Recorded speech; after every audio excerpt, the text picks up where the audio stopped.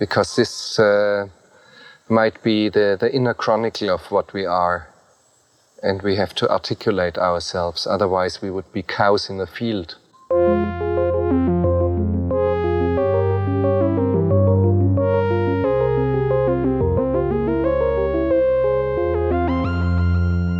Welcome to Cows in the Field. This is a show where we discuss philosophical themes in popular films. My name is Justin. I'm Laura. Today we revisit that fateful morning of January 15th, 2009, when one man had to perform a forced water landing to save 155 souls. That's right, we're talking about Sully.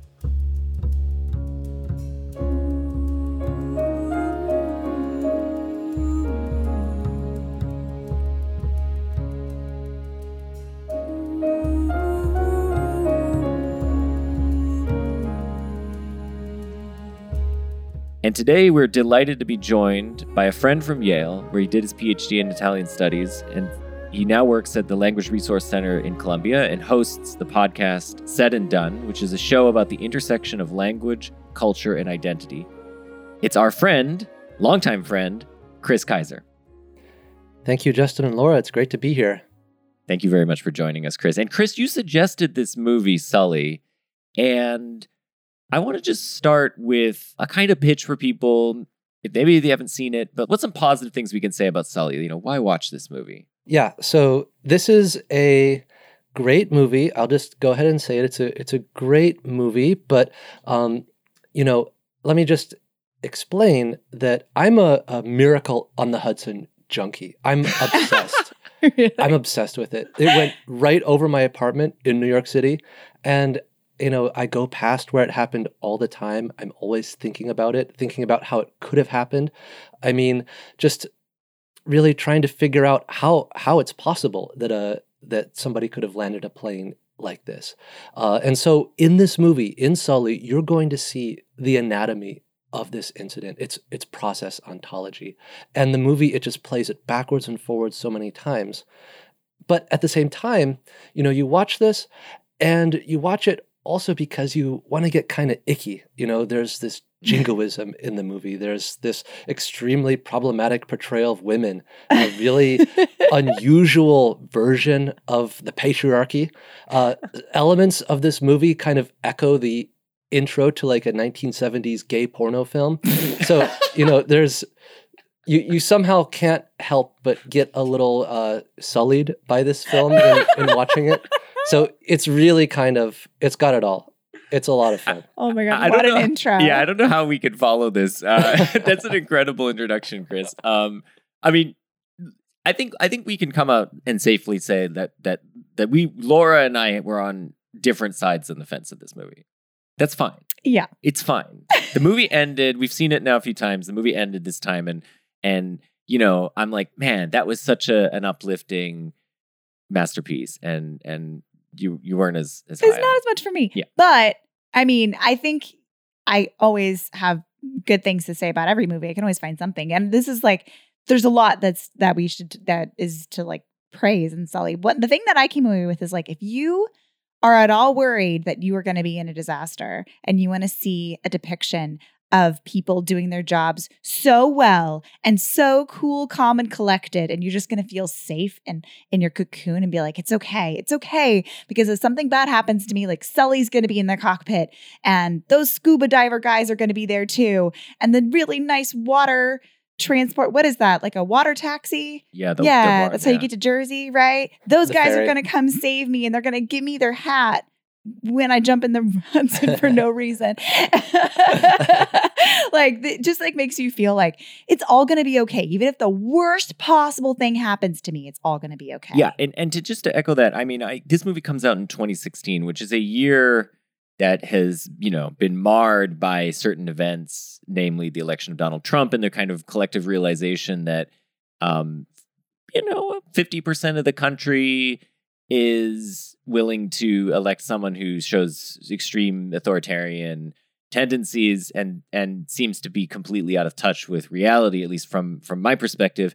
And when you watch a movie like this, you see the fundamental decency of humanity, and it was a salve for me. I mean, ultimately, this movie, I feel like, is a movie that reminds me that at our core, human beings are fundamentally decent and are willing to help one another. And, despite whatever political differences, there's a shared humanity. And I think that's just, to me, that's like the main selling point. Yeah, I think you really can pull out these two sides of this movie. And the movie has so many incongruous elements that are kind of put together, almost like two different colors of Play-Doh smashed together.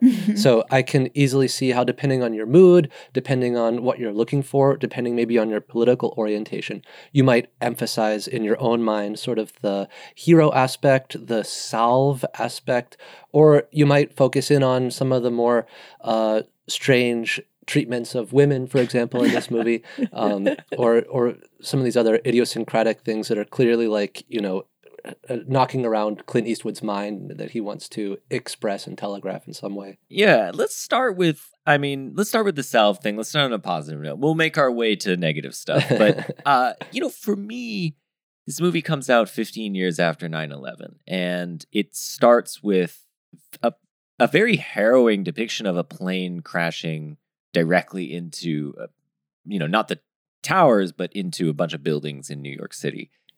I mean, that's dramatic and intense and triggering, for many New Yorkers. I'm sure seeing that, it's surprising. You know that Sully lands the plane on the Hudson. You don't have any inkling that there's going to involve, this movie's going to have planes crashing into buildings, right?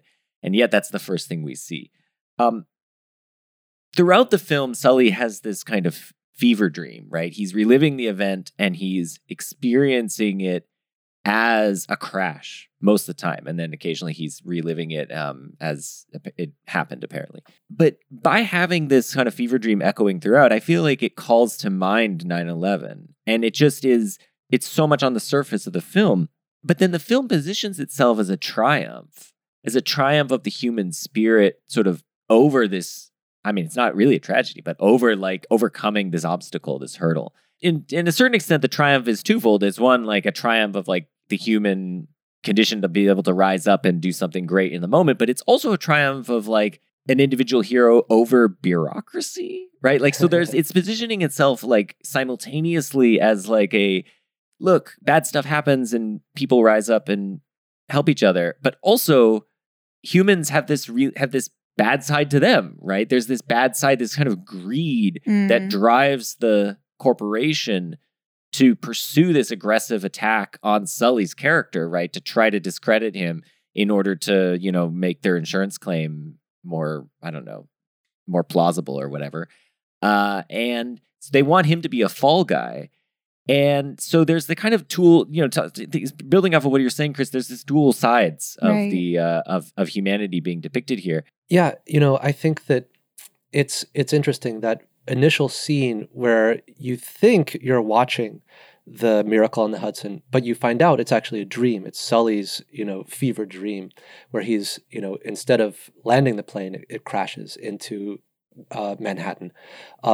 That is kind of it kind of is a double scene, because on the one hand, it does evoke 9/11, and 9/11 actually is referenced directly in the movie at a certain point. A character says, we need something good, like, to happen in New York City.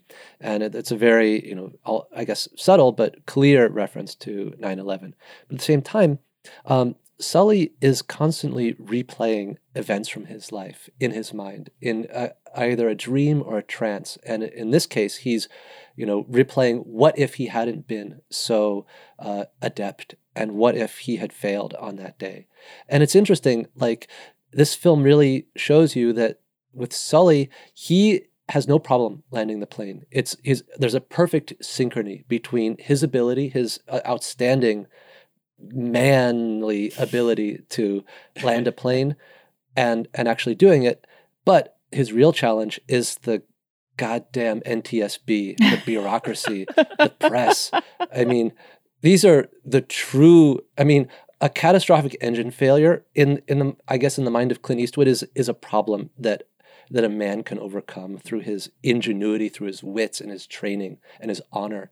But organized bureaucracies, that is truly a scourge That's like the worst Yeah. thing ever. Yeah, that's right. Yeah, that's right. And it is that's the ultimate conflict of the movie. I mean, I saw the flashbacks and the relivings actually to be a kind of second guessing. So the NTSB wants to tell a story whereby Sully recklessly endangered everyone's life by landing on the Hudson. He should have, according to them, turned back to LaGuardia, and they claim that he had enough time to get there. His thinking at the time is, well, I did my instinct said He eyeballed it. He eyeballed it. My instinct was that I couldn't make it. So this is what I had to do. But when I see him replaying the event, it's like when, you make a choice and then you constantly second guess it. And for him, it's like the ultimate version of that, because at the one hand, it's not an inconsequential choice. He did save 155 lives, but he might have been just purely lucky in doing that, right? He might have actually made the wrong choice and actually endangered them. And so now he's thinking to himself, oh, shit, like this is like hugely consequential. Like I imagine that like surgeons, this is something surgeons have to deal with when, a patient dies and they like, did they make the right choice? And then that's compounded twofold. So one is the NTSB's in his ear telling him, yeah, that you made the wrong choice. And the other thing is the press is telling him, you're a hero. And he feels like a phony. I think that's what you get out of that, is like, he feels to himself like, I don't know if I did the right thing. I don't know if I'm really a hero here or if I'm just some guy who got lucky. And, that kind of comes out to me, I think, in the scene in the bar when he meets like Jason Rappaport, and they're all like, Michael Rappaport. Yeah, sorry. And they're like buying him drinks and stuff. And he's sort of, he's very uneasy about this. I mean, he's an uneasy hero in general, but I don't know. It feels to me like he's not fully on board with the mantle. And that's because I think he wonders whether he in fact made the right decision. To January 15th. Best day of the year. Sully. surreal to believe the mayor plans to honor the plane's pilot, Chesley Hey, Sullenberger, Pete. with the key to the Sully's city. here. But that moment And he's there. was awaited Damn, for he's Sullenberger. everywhere. Sully. Like a real hero, man, you know that? Do you think the flashbacks of his biography are also meant to sort of to help with the second guessing piece of like, or do you think that's like more like he's a man's man who knows how to do everything because he was flying a crop duster in the 18th century or whatever? I see it. The way I see it is that the NTSB, in the way Clint Eastwood wants to spell it out, is the NTSB is an externalization of his internal struggle with whether he made the right decision. So it's like a literalization of that inner struggle, and that so when he overcomes the NTSB, he is simultaneously overcoming his own inner turmoil and this external bureaucratic thing that's been put on him. That's the way I see it. But yes, there's another way to read it, which is like, and I think I maybe read it this other way the first time I saw the movie, which is like, Sully knows he did the right thing. 100% he knows. And these motherfuckers at the NTSB are just like, they're just totally wrong. And he just got to like prove them wrong. Anyway, sorry, Chris. That's my reading of it, actually. So I think that if you think about it, if you see what happens, Sully's on the plane, he lands the plane. This is near the end. He has his list of passengers, a passenger manifest, and that's all he cares about is, did I get every passenger? He's almost in a kind of tunnel vision and looking only at that passenger list and really not even taking in what anybody's telling him early on until he finds out who all the passengers have been accounted for. So my reading is in line with, Justin, your initial reading, which is all of these doubts, all of these pressures are placed on him by other people. He knows that he did the right thing. He knows in the moment that he lands the plane, as long as all the passengers are safe, I did the exact right thing.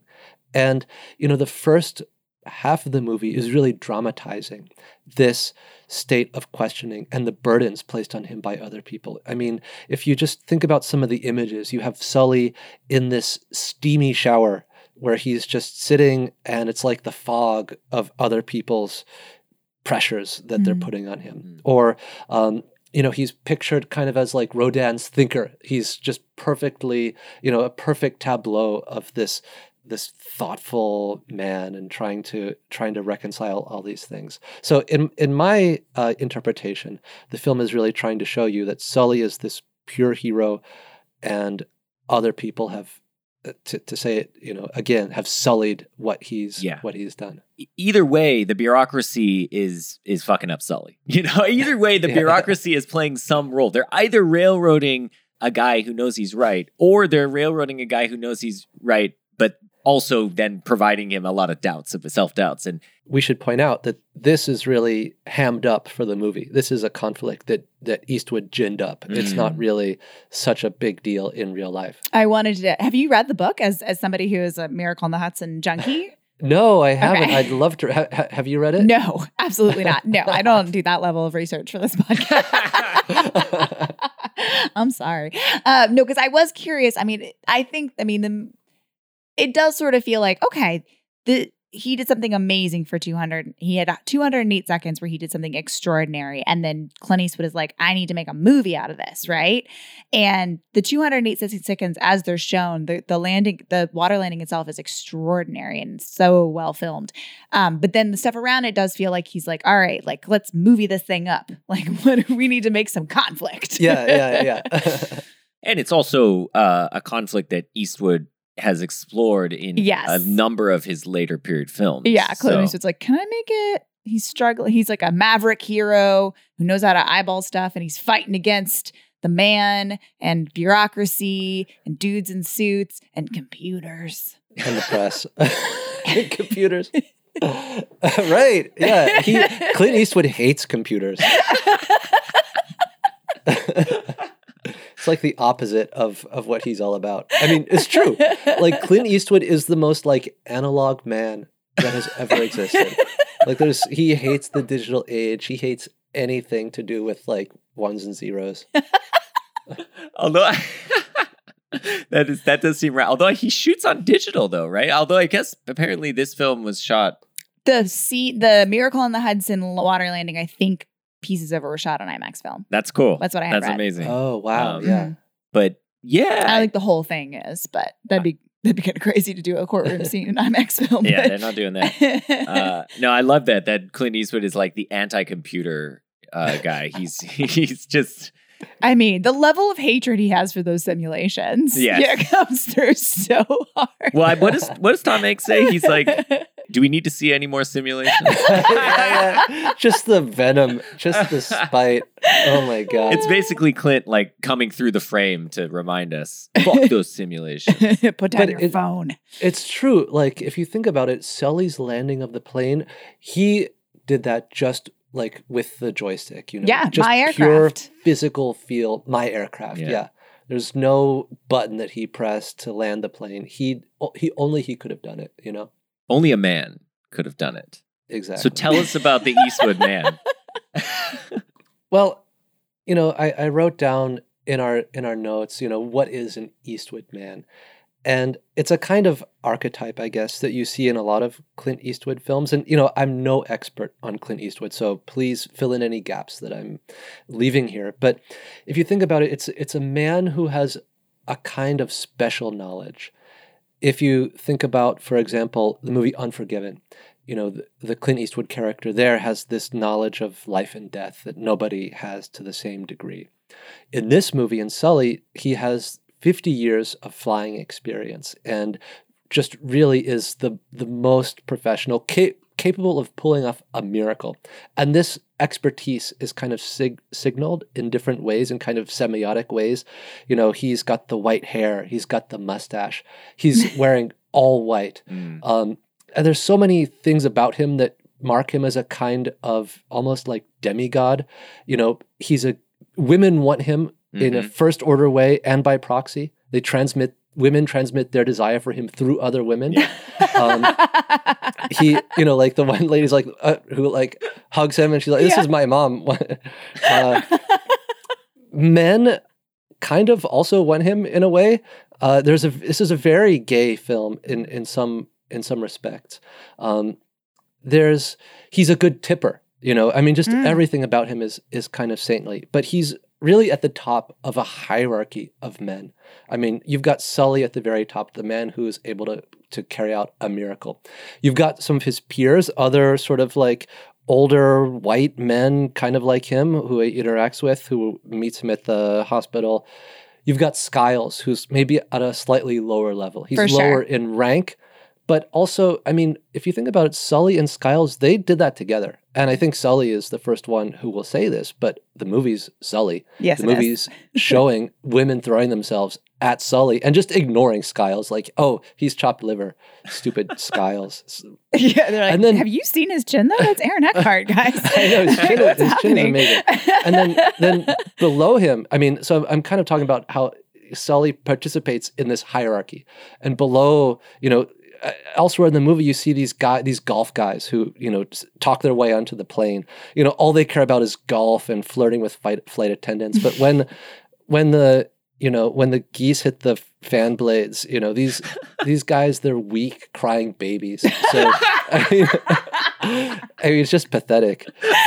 So there's this whole like great chain of being that Sully's at the top of, and then women don't even participate in this. Women, they're do some phone acting. Like, women are treated so terribly in this movie. It's ridiculous. Like Sully's wife, I mean, Laurie Sullenberger, like she's just crying and just out of control on the phone. It's horrible. I mean, her character seems written entirely to add an extra dramatic tension, which is that he might lose his pension. Like it just is a way for him to sound off to someone. I know, but it is pretty tensions. shitty that you're like, you know, if you almost died and are also going through this, I'm not gonna be calling you up and being like, we got another bill and I really need you back in the air. I really need you back in the air, Justin, because like I'm looking at this bill. House. Yeah. I understand what you mean. Yes, it definitely. We need to add some more dramatic layers here. We need to add some more conflict for Sully, some pressure for him. Yeah. But yeah, poor Laura Lynn. Yeah, that's just her like role. on this phone, being like, "All right, here we go." Yeah, get back in the air, Sully. We gotta. What about that rental property? Like, dude, you just pulled off the Miracle on the Hudson. Can you give the guy a break? I know that he's about to go through this incredibly like stressful thing, and she just called him. And she's like, "I just figured out you could have died. So can we talk about that real quick?" Yeah. That couldn't wait a couple hours, lady. She's always like, "You're scaring me now, Sully." I mean, let's keep going down the chain of being. So where did the NTSB people rank? Oh, the bottom. I mean, I agree. They're at the bottom, or maybe not even in it. They're not even like they're not even men. Yeah, there's like turtles and pond scum, seaweed, and then NTSB. I think the guys at the bottom are, you know, like the golf guys, or maybe the guys at the bar who are just kind of worshipful of Sully, you know, groveling in a way. But yeah, the NTSB, I mean, they're just villains. They're just dastardly. One complaint you might have with this movie is that the heroes are too angelic and the villains are too demonic. And, you know, I heard that complaint when the movie ended from someone. And who? I'm not going to name names. But, you know, my response to that is this. So I feel like this movie is not attempting to be some sort of faithful retelling of these events, right? Yeah. It's a dramatizing of some aspects of this. And I think by having the bad guys be so obviously bad, and Sully be so obviously good, there's this kind of catharsis that comes at the end where Sully wins. And it's the sort of thing that, like, he's been drawing that tension out this whole time. Obvious, like, if you're really watching the movie, you're never really thinking, yeah, Sully's going to get nailed by the NTSB boy. You're not. But at the same time, it's so satisfying. I find it incredibly satisfying when he gets to, I mean, do the thing I think, Laura, you hate, which is he gets to both have them grovel to him and be like, we were wrong. And then for him to turn it back around and be the bigger man and not even accept their groveling and be like, I'm actually not a hero. I disagree. Let me show you how much of a hero I am by denying the mantle of hero to your face. And I don't know. I think this is like something. Justin's just like fist bumping. It's Yeah, catharsis. Fist bumping? No. I don't know. I'm pumping my fist Thank you. because I'm like, this is pure catharsis. This is exactly what I want to see. I want to see the mustache swirling villain be fucking taken down a peg by the hero. And he doesn't have to do it by chopping his head off. He could just do it by showing that he's so much of a better person. By being humble. Yeah. But if you think about it, what are the stakes for both parties? They're very different. So for Sully, the stakes are, is Sully truly a miracle worker as he believes himself to be and as everybody believes him to be? It's an existential stake. But for the NTSB faceless bureaucrats, the pawn scum who's trying to, take him down, so what? Okay, maybe Sully did make the right choice. Okay, who cares? Move on. It's not like the stakes are so high for them. Yeah. So the conflict is really amped up, but the structural motivations behind the conflict are a little shaky, I would say. To say, I mean, one thing you could say in favor of the US Airways side of things, I guess, is that for them, it's like a lot of money on the line. It's a monetary stake for them. And for Sully, I like this idea that for Sully, the stakes are existential. Because for me, the way I read the film, the stakes are not just existential, but like, it's like whether he will ever be able to feel like he did the right thing. You know what I mean? Like, so it's this like feeling of like confidence in his own decision-making that's been shaken. But then the film adds this other thing with the Laura Linney stuff, which is like, oh, and the stakes are also monetary for him, which you might think actually like takes what could be like a spiritual stake and just like reduces it down to like, now we're just monetary stakes. Like they want money. He wants money because he wants his pension. And it's just that. But I think you're right that's like they want money, but he wants something greater than money, right? Yeah, I thought the financial pressures feel external from Laura Linney, which is why I kind of feel like it's unfair. Like it's sort of a sucky role for her. Because I think what Sully's mostly concerned about when he doesn't have his wife calling him, making him anxious about it is like, this is my whole life. I've done this for 40 years. This is who I am. It's important to my entire into my identity that I am a pilot. Not just that, I am a safe pilot. That's right. I have this like side business, right? Where I'm like, I am the person who knows everything about safety and emergency protocol. This is what I've like projected out into the world. And if like I fuck this up, like that's shattering to my identity. So yeah, I think, and the financial stuff does sort of feel totally like that's coming from his family and not as something that's like core to his concerns. Yeah. I think the financial stuff also is sort of a classic Eastwood move to kind of show he's not a perfect saint, in his background. Like he's got this financial problem. He's got some, problems with, having a good salary with US Airways. And he's got this consulting business, but it's kind of a fly-by-night business. Funky, it's like Skiles when he's like, oh, I Googled you. And it looked like you had 50 people working there, but actually, if you dig in, it's just you. So there's this kind of thing where he's an imperfect hero, which is, if you watch any Eastwood movie, you're always going to see a slightly imperfect hero. Yeah. No, I like that. I think that's right. And I think that one aspect of the situation that Eastwood is really keen to highlight is that, through Sully, that is that heroism isn't a single man's burden to bear, right? It's a shared and diffuse thing that like we as a community bear for one another. And that's like borne out in all this highlighting in the film of like the tertiary people. Yeah. I want to talk about that. Who get involved, like all the, the water taxi people, the air traffic control guy, who's actually one of my favorite characters in the film. He's so good. And in each case, you see the effect. Well, at least not in each case, but in the case of the air traffic control guy, you totally see the effects on him. He thinks that these people died for an extended period of time. Like he's like in a room by himself, like crying. No one tells him. Yeah, and like no one tells him. Yeah, and I think like I don't know. Again, I just think it's like this, each of these people have to bear it, but like maybe no single person bears it. And that's kind of how we collectively overcome these traumas. Yeah, that was one of my favorite parts of the movie. And this is a totally like there are some parts that I look at in a very cynical way, and other parts where I look at it with just like total credulity, just loving it. And that was one of the things that I loved. And I think, Laura, you probably have thoughts on this too, but just the way it's portrayed, how all of New York kind of comes together on the Hudson. You have the New York Police Department scuba divers who come in on the helicopter. You have the ferry boats who were right there and ready to go. And in fact, the guy who's piloting the boat is the actual guy, the actual captain, who did it on the day. And awesome. I mean, he's really like showing himself for the camera. He's loving it. And it's almost like, and this is kind of, it goes up to the level of a theme almost, and connecting back to the 9/11 thing.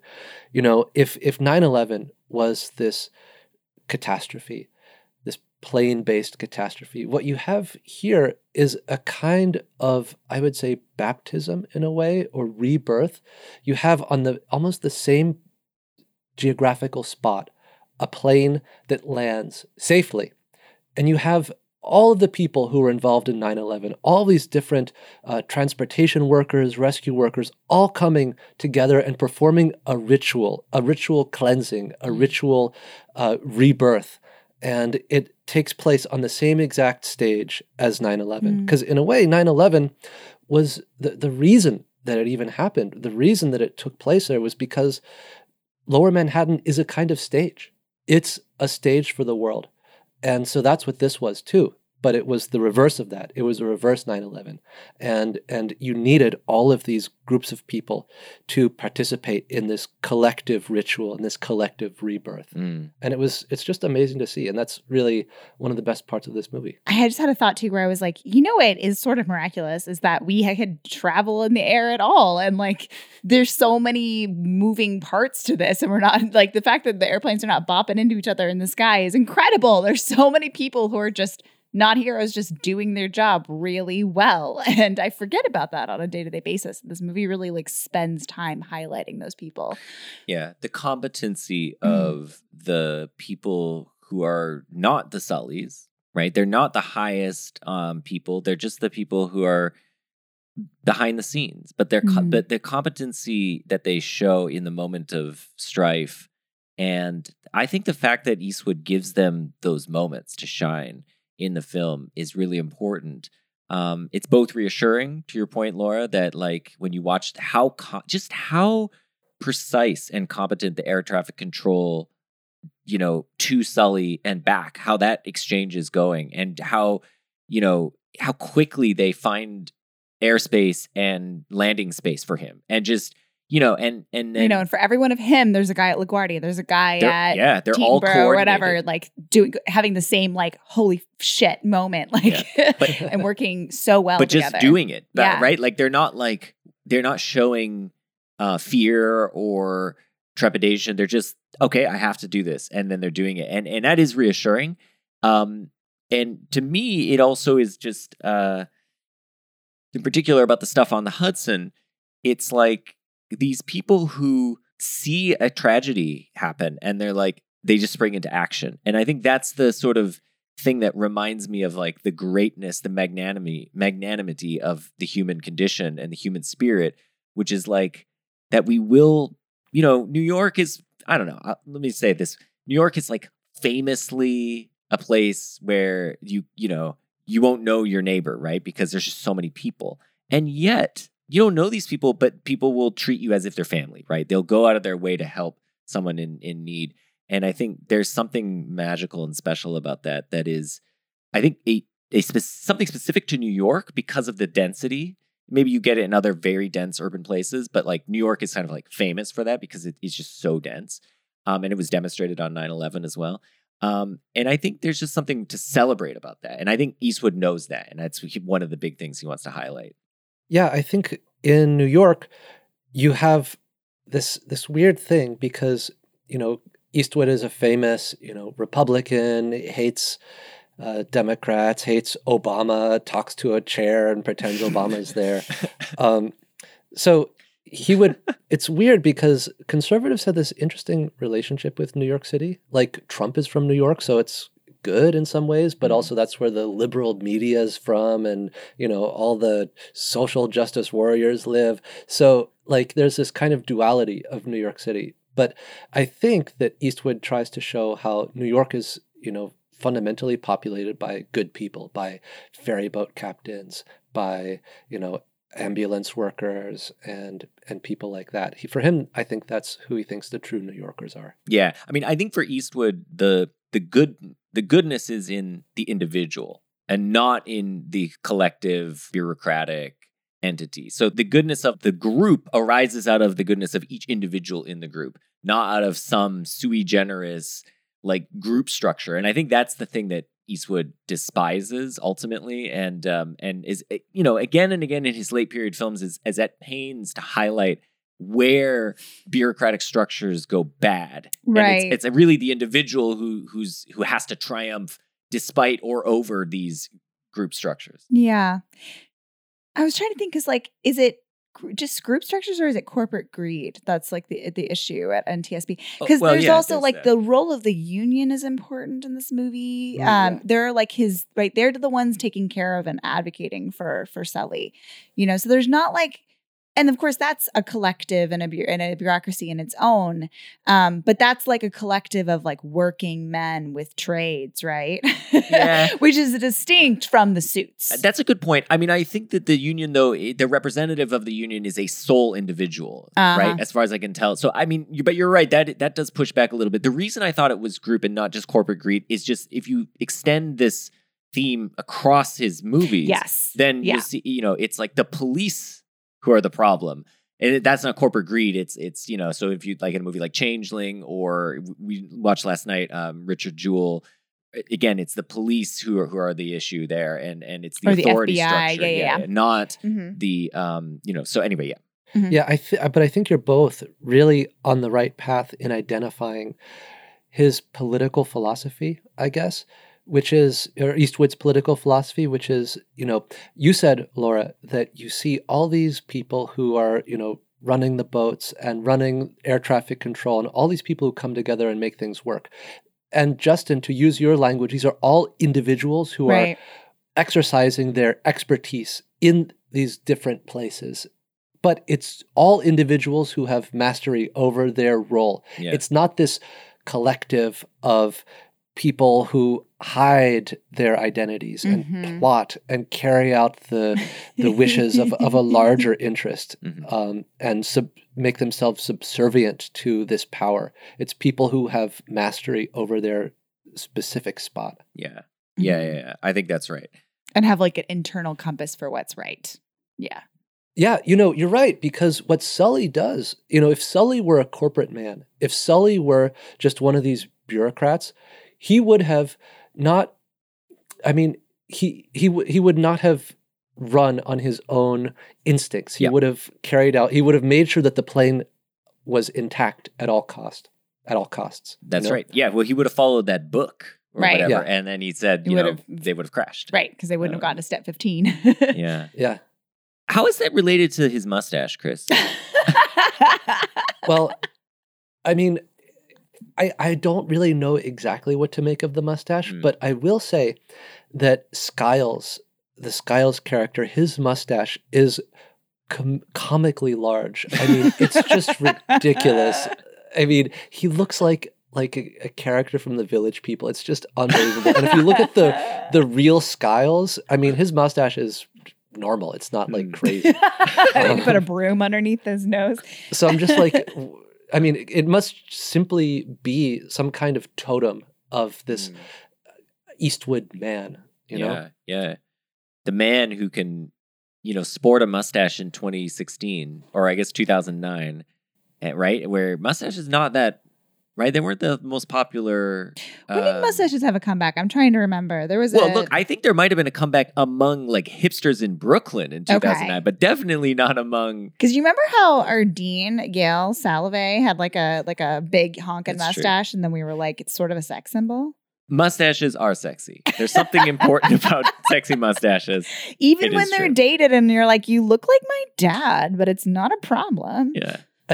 I want to just insert here, and there is a robust community of people online who produce Sully Skiles / fiction, imagining a kind of gay relationship between these two characters. And I think that the fertile ground that allows this to happen is the fact that Eastwood has so profoundly exaggerated their masculinity that you have these two overwhelmingly masculine characters, and the things that they say to each other are so masculine as to almost cross the line, where Skiles is like, he's talking with Sully on the phone, and he's like, we're not getting a lot of sleep in this room either tonight. And you're just like, wait, what?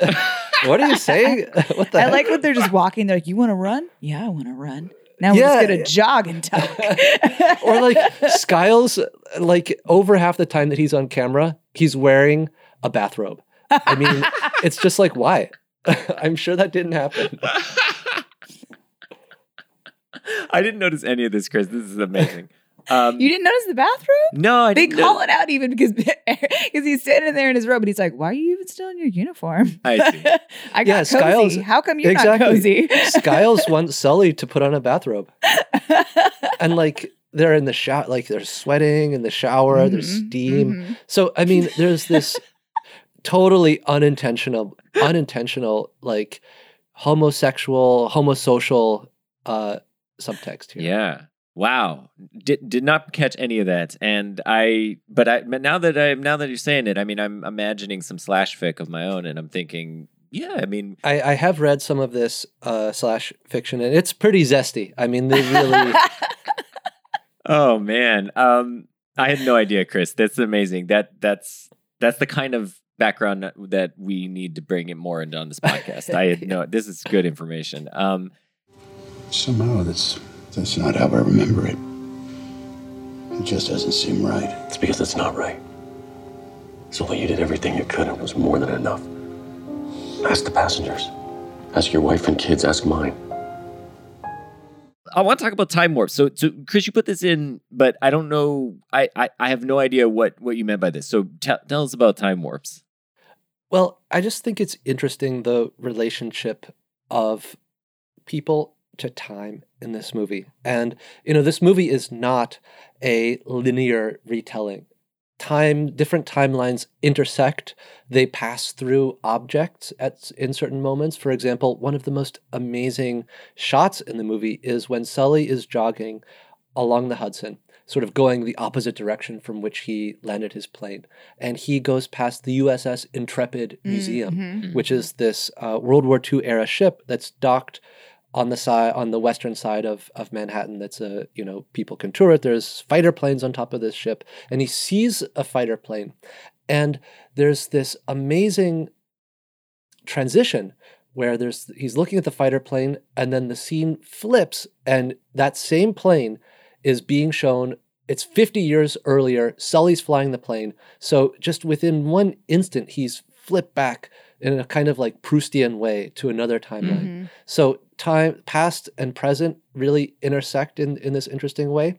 There's also the fact that the Miracle on the Hudson itself was, what did you say, Laura, like 207 seconds or something like that? 208, I think they said. 208 seconds. Yeah. And so you have so many crazy things happening in this very, very short period of time. How do you represent that in a movie, in a feature-length film? In the movie, they portray that event twice. And the second time that they run through it, they actually cut it halfway through and then play the second half later. So just the ways in which time works in this movie are very interesting. And time, in a way, is a kind of commodity. So the NTSB attempts to control time, and in so doing, control Sully. And Sully is able to fight back And he's able to say, no, you need to add 30 seconds of decision time to your Right. simulation to really understand what's going on. So in the end, it's Sully who controls time. He's the ultimate time master. He is given just 208 seconds to perform a miracle. And in that time, he executes an amazing plan. He does so much in so little time. So it just kind of shows you the malleability of time. I think that's kind of a theme in this movie. Yeah, I think no. Now that you say it, I totally see it. I mean, here's two other things I thought about with respect to time. So one is that Sully and for Skiles and for everyone on that plane, they probably thought they were going to die. Mm-hmm. And so what happens when you think you're going to die? What's the famous thing that happens? Like your life flashes before your eyes. That moment seems to extend forever, right? It just goes, you get that rush of adrenaline, which for you slows your perception of time. The moment seems to extend and you get that sort of increased decision-making power or whatever. So there's a kind of time dilation that's happening, presumably in the experience of the people. The other thing about where he's fighting time, so he's fighting time in the NTSB's attempt to control him. He's fighting time and then he only has 208 seconds to perform the miracle. But they're also, once he lands the plane, they're fighting time to be saved because they're fighting. And I always forget that part where like They're gonna freeze, right? And Yeah. they only have, and I think one of the guys even mentions they only have like 3 minutes or something, or before they're gonna actually we won't be able to resuscitate them. And so they're fighting time as well, even once they landed. And you I think for many of us we might have thought, well, once he landed on the Hudson, They're they were good. safe, Yeah. right? But Eastwood shows us, in fact, actually, like there is still a whole nother part to the rescue. And the plane is sinking too. There's a hole in the back That's of the right. plane. And, in a half an hour, that plane ends up underwater totally.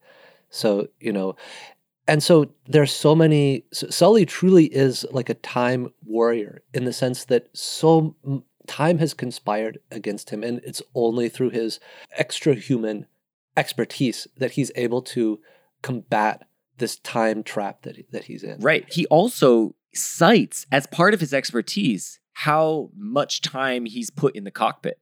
That's Right. like a point where he emphasizes this. He's like 4 decades of flying, right? And X number of flights and that kind of thing. And I think like there is this sort of feeling like part of the reason, just to go back to a theme of Clint Eastwood's, Oh yes. right? That he is so fucking good is because he's old. Exactly. Yeah. Because he's had all this lived experience. I know, but that's just when they want to push you out and send you out to pasture, right? These middle-aged guys who have computer programs, Yep. right? Like they don't respect his oldness That's and how right. amazing it is. That's right. But I think you're right. Just the scale of these two times, pilots measure their experience in hours. Right. So they say, I have 4,000 hours on the 737. I've got 2,000 hours on the Airbus 360 or whatever.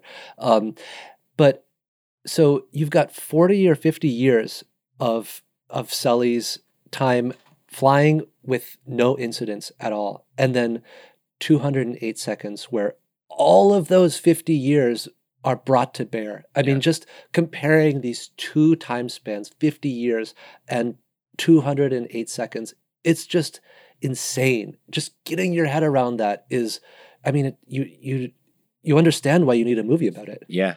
Okay, I wanted to also talk about Tom Hanks because I think that I think I made this argument to Laura when we finished the movie, but I think Tom Hanks elevates this material.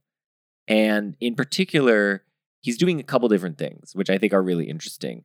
So I think you can actually see all the things he's doing in that final speech that he gives. And one of the things that he's doing in that speech is there's this kind of weariness and crackle to his voice that Tom Hanks just knows how to do. He's so good at that. Like he does it in a bunch of final speeches in movies where he knows this is how I'm going to win the audience. It's like he shows this vulnerability. And it's so, I don't know, to me, it's so powerful. Partly because it's like honest and open, but it's also like, magnanimous. He's humbled. It's such a capstone because it's coming, at the end of this huge battle.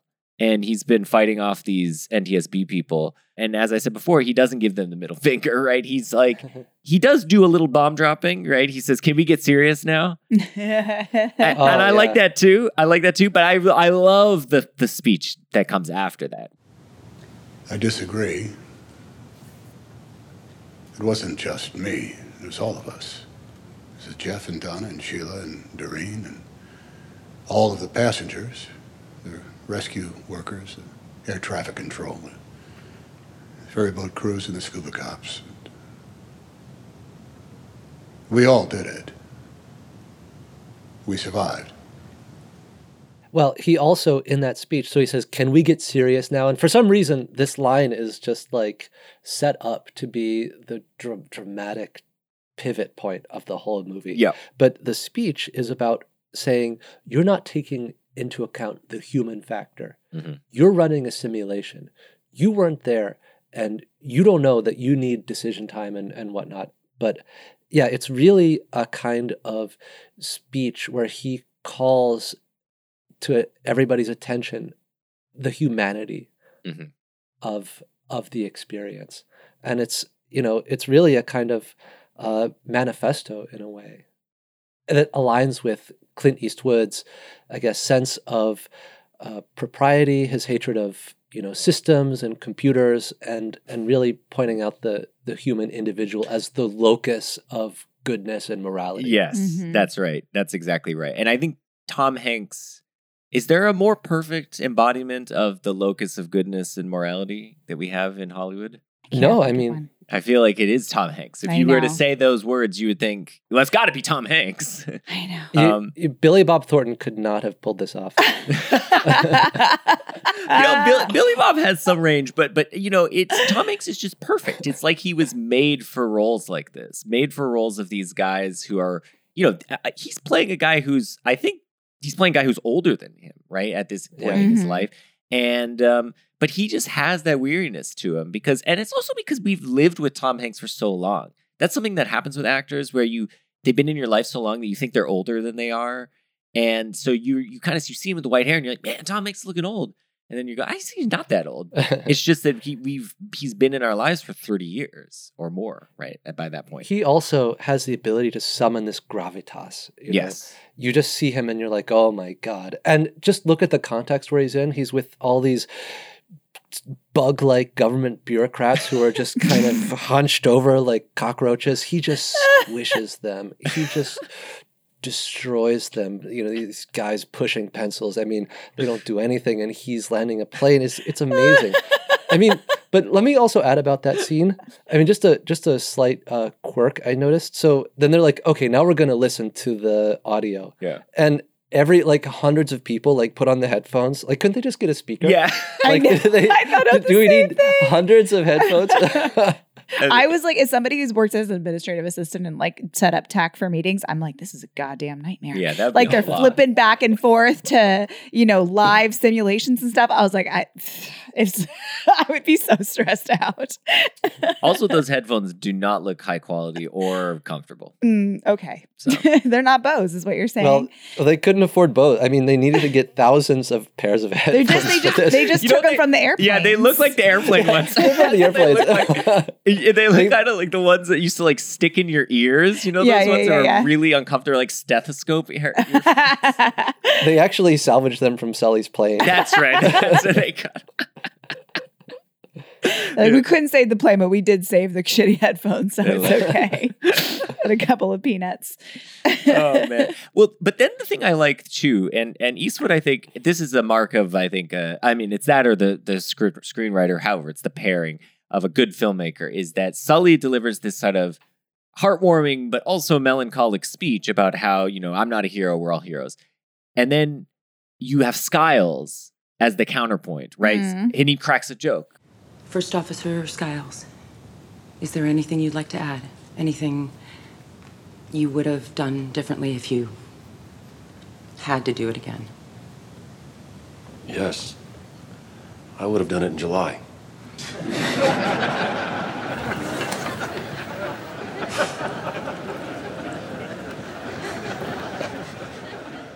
And, you know, he gets this big laugh. And of course, the laugh is echoed throughout the theater, right? Because you need that moment of levity to break that, like, to give you that relief. Because you just had this, like, emotional catharsis with Tom Hanks.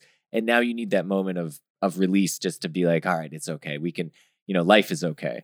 And I kind of see that as the role that Skiles plays, right? He's the kind of comic sidekick to Sully. Sully's so deadly serious, and Skiles is always cracking jokes, and he's always bringing a kind of easygoing nature to him. Yeah, and if you know Sully is struggling with inner demons of doubt, Skiles is 100% like, we did it right. Yeah. You know, he's there to always be like, we nailed it. These guys are dummies. You know.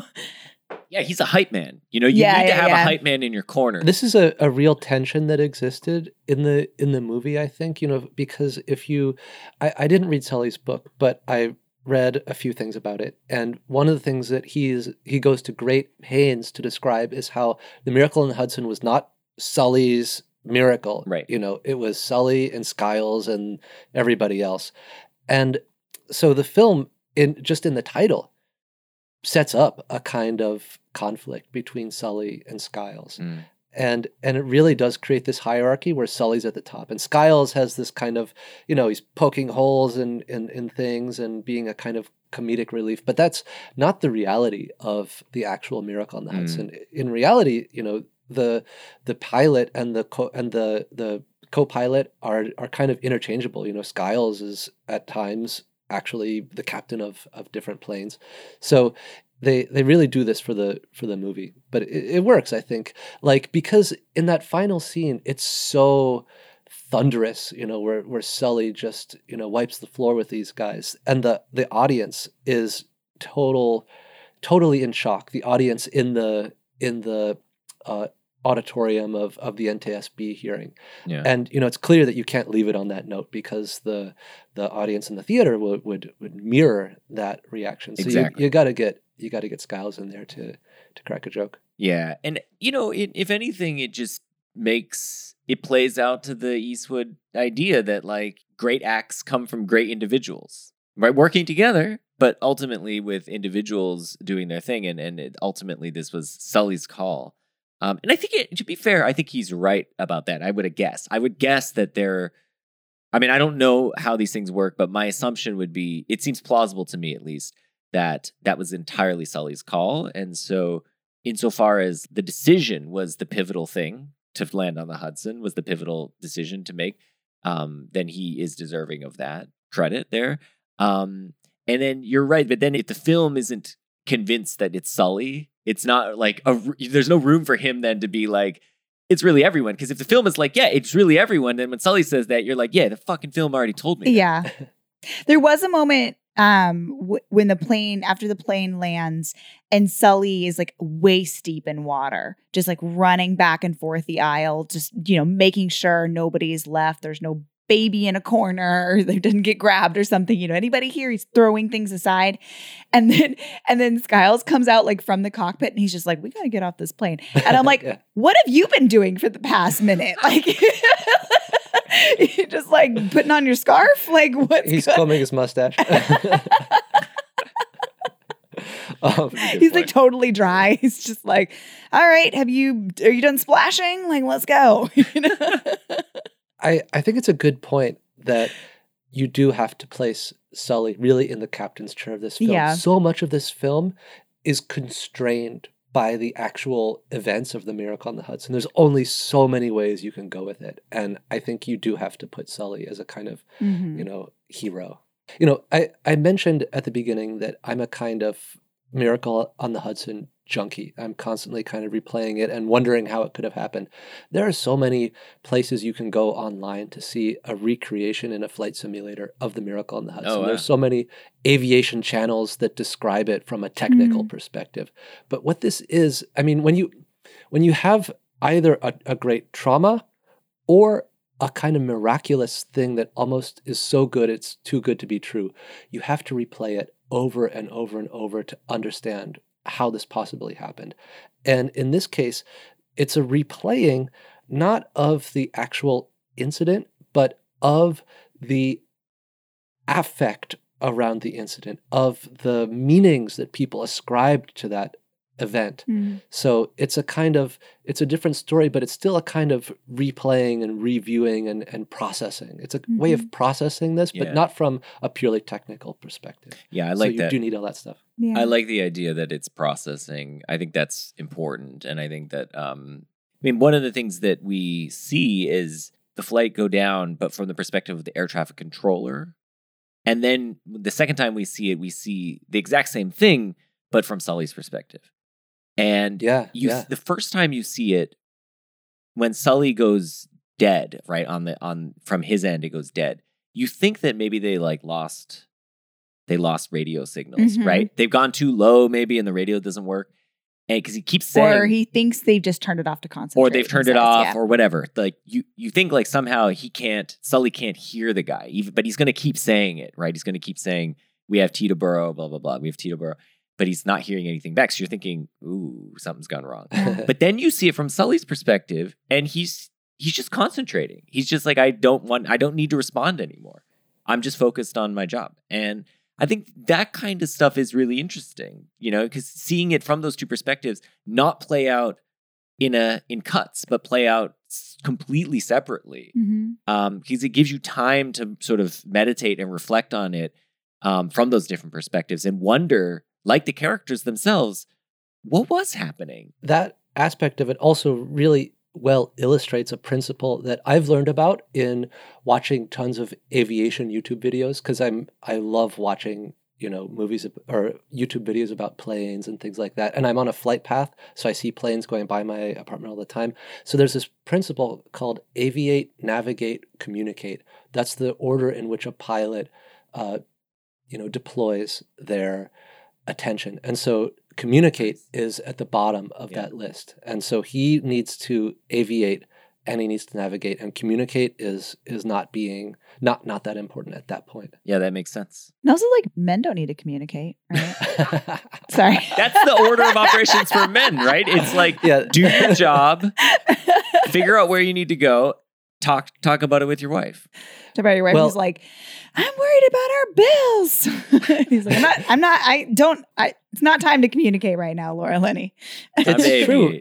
I mean, I think Clint Eastwood probably applies that triptych in his own life. I mean, he's not like Mr. Congeniality. Like, he's not the life of the party. But his films are because I was thinking about there's that funny walk, now we're going to run scene where they're just walking through Midtown and they're like, oh, well, we've survived a crash and now the union's going to send us a therapist, and they sort of are dismissive of talk there. They're sort of just yeah, of course we're going to have PTSD, but we're not going to talk about it, But this movie, as Chris pointed out, is a processing, right? I think Clint Eastwood's really attuned to, of course, he made an entire movie about PTSD, right? Maybe more than one, but American Sniper too, right? He's actually really interested in the interiority of men and maybe how they're not able to communicate it verbally to their wives, but it's, he's making those films so he can process alongside,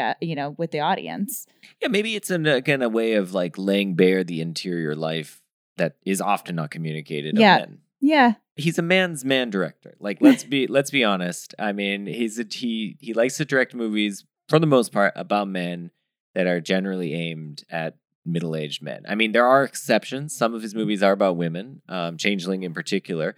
But Million Dollar Baby. But yeah, a lot of it is men going through stuff and trying to process. Yeah, he made Changeling when he found out that women weren't treated well in the past. He was sorry.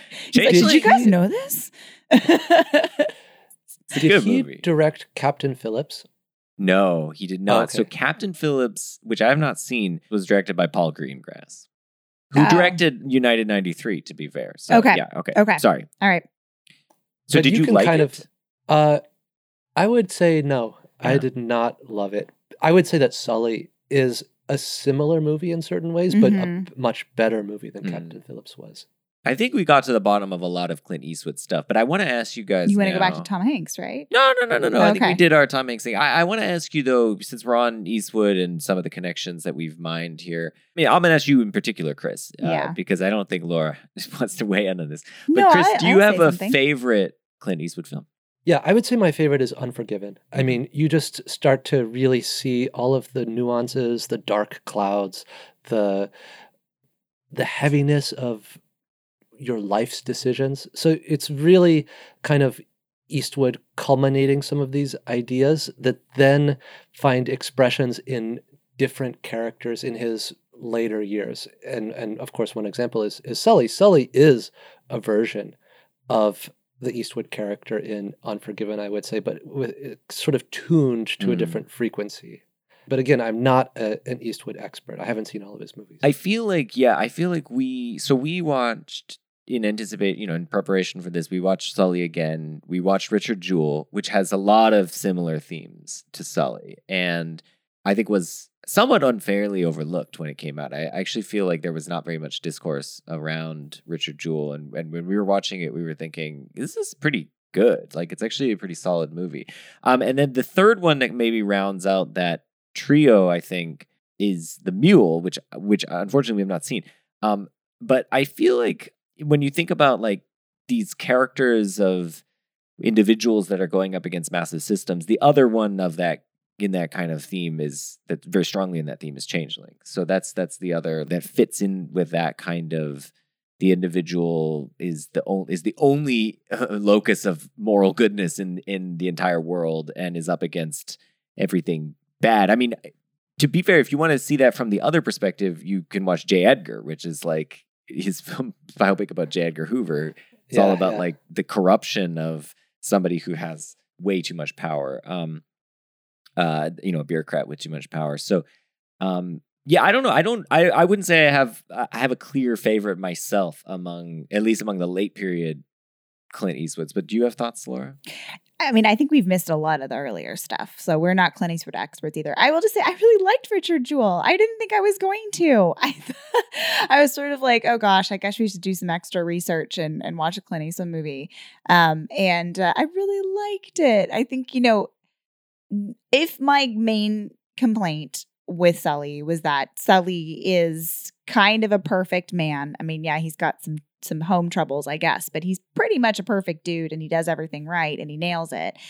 And the, overlords are the NTSB are cartoonishly evil. This movie has a little bit more nuance in that Richard Jewell is a really flawed character, and it's an amazing performance. I really liked Richard Jewell. I was like locked into it. Yeah. I've not seen it, but I want to see it. I'm guessing that a theme that probably is in that movie that is in Sully as well, and is certainly in Unforgiven and other Eastwood movies, is an idea of redemption. I feel like Richard Jewell is somebody who Eastwood probably thinks needed to be redeemed. He was unfairly maligned, and in many people's minds, he still is. They don't know the full part story. where they dropped it. Yeah. And with Sully, or maybe I should put it this way. In his filmmaking, maybe Eastwood is trying to set certain records straight or trying to address certain lingering historical issues that he needs to take on. And maybe with Sully, one of the things that he's addressing is 9/11. Is the kind of open wound of 9/11. And to use a word that you used, Justin, this is a kind of salve for that wound. And with Richard Jewell, here you have a man who was unfairly maligned and, blamed for a bombing that he didn't do. Yeah. So he's doing this historical repair work. Yeah, I like that. The sort of negative flip of that is that he's railing against railroading, right? It's like an old man, raising his fist. Get off my lawn. Yeah, to a system that he sees as overreaching. But I like this idea that it's more about a kind of repairing our relationship to our own history, right? And ensuring that the history is told in a way that is truthful and honest. Yeah, Bilka made that same observation. Now that I'm remembering this, in The Line of Fire. Yeah, he talked about how a lot of Clint Eastwood's directed movies and maybe the roles he chose that he gets like more drawn to are sort of mining these moments of like where something has fractured in American history or in a relationship or something like that, and the repair work, the moments after that, how we get back to being a country, how we get back to being a community. I'm sure Bilge said it in a way more articulate way. We'll have to go back and find it. But yeah, for those of listeners, that's in our In the Line of Fire episode, which is a 93 Wolfgang Peterson film starring Clint Eastwood, but it's very much sort of reflecting on the JFK assassination. I actually really like this idea because if you watch Sully and you're kind of glib about it and kind of jocular as I was when I first watched it without really thinking about it, you think, oh, this is a cranky old man railing against the press. Oh, there he goes again. But really, if you think about it as a kind of historical repair work, it's really much more interesting. And you can see what he's trying to do, the ways in which it works, the ways in which it comes up short, but it's a much more rich experience if you think about it in this way. I think that we should leave it there. I think that's a fantastic note to end on. And Chris, I want to just say thank you very much for joining us. It's my pleasure. Suggesting Sully. And tell us a bit about Said and Done, your podcast. Yeah, so Said and Done is a podcast from the Columbia University Language Resource Center. And in it, I interview people who speak other languages, and typically languages that are less discussed, less well-known, less taught, languages like Finnish or Wolof or Benewak or I just did Quechua. So languages that have a lot of interesting things about them, and so it's about people's experiences with these languages. So for the Finnish episode, the person I interviewed talked about the Kalevala, which is the Finnish national epic. With the Quechua episode, the Quechua teacher from NYU talked about the ways in which Quechua language is extremely precise in describing certain things and how that contrasts with the way that Spanish describes those things. With the episode about Benewak shamanism, we talked about how this guy became a shaman among the Benewak people of Indonesia. So it's really trying to show the ways in which language relates to other facets of human experience. That sounds fascinating. And we are at CowsPod on Twitter. You can find us on the web at cowspod.wordpress.com, and you can buy a shirt with 2 cows on it at cowspod.threadless.com. Next, coming up in 2 weeks, we have North by Northwest with returning guest Adam Kane. So a little bit of Hitchcock and I guess our first Hitchcock and the oldest film we've covered on this podcast. Yep, by far. Very exciting. So we'll see you guys there for that. All right.